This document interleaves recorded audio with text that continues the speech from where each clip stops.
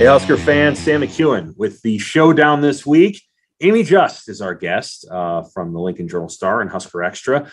We will get to her in a minute to talk at the top about an odd moment yesterday with John Cook talking about Kaylee Caffey and the Nebraska volleyball team. But I want to remind everybody to subscribe to HuskerExtra.com. Hey, it's August 2nd. It is going to be a huge just deluge of news throughout August. Amy and I will be going to Ireland, so we're going to have lots of coverage from obviously Nebraska's trip there. You get all the coverage of the football season.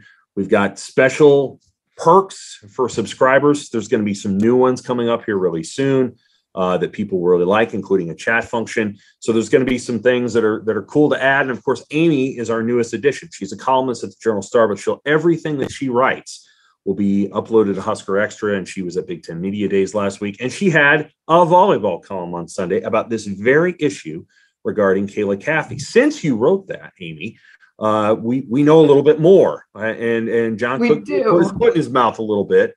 I'll explain it, and then I'd love for you to take it. The bottom line is a second-team All-American middle blocker is not playing for Nebraska this season. She said 2 weeks ago she learned that she wasn't going to get an athletic scholarship.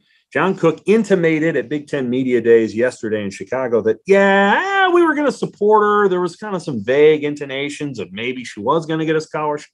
And then late last night, he clarified it and said she wasn't going to have an athletic scholarship. She was going to try to put together NIL deals to pay for whatever schooling she was going to have trying to get her PhD. An interesting moment for Nebraska. And I got to be honest, I thought it was a little bit of a misstep, but what was your taking?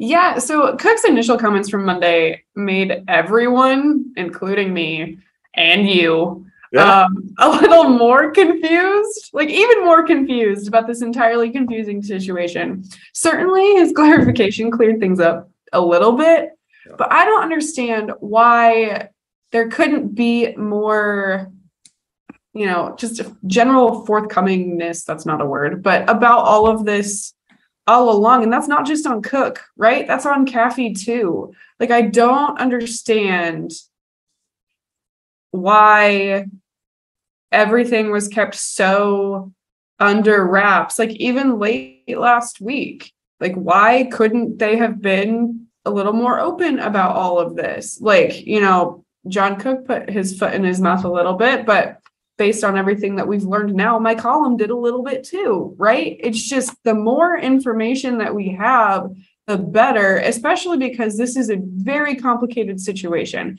There is no question about how complicated this was, but this entire thing has been bizarre, and it has played out in a very bizarre way.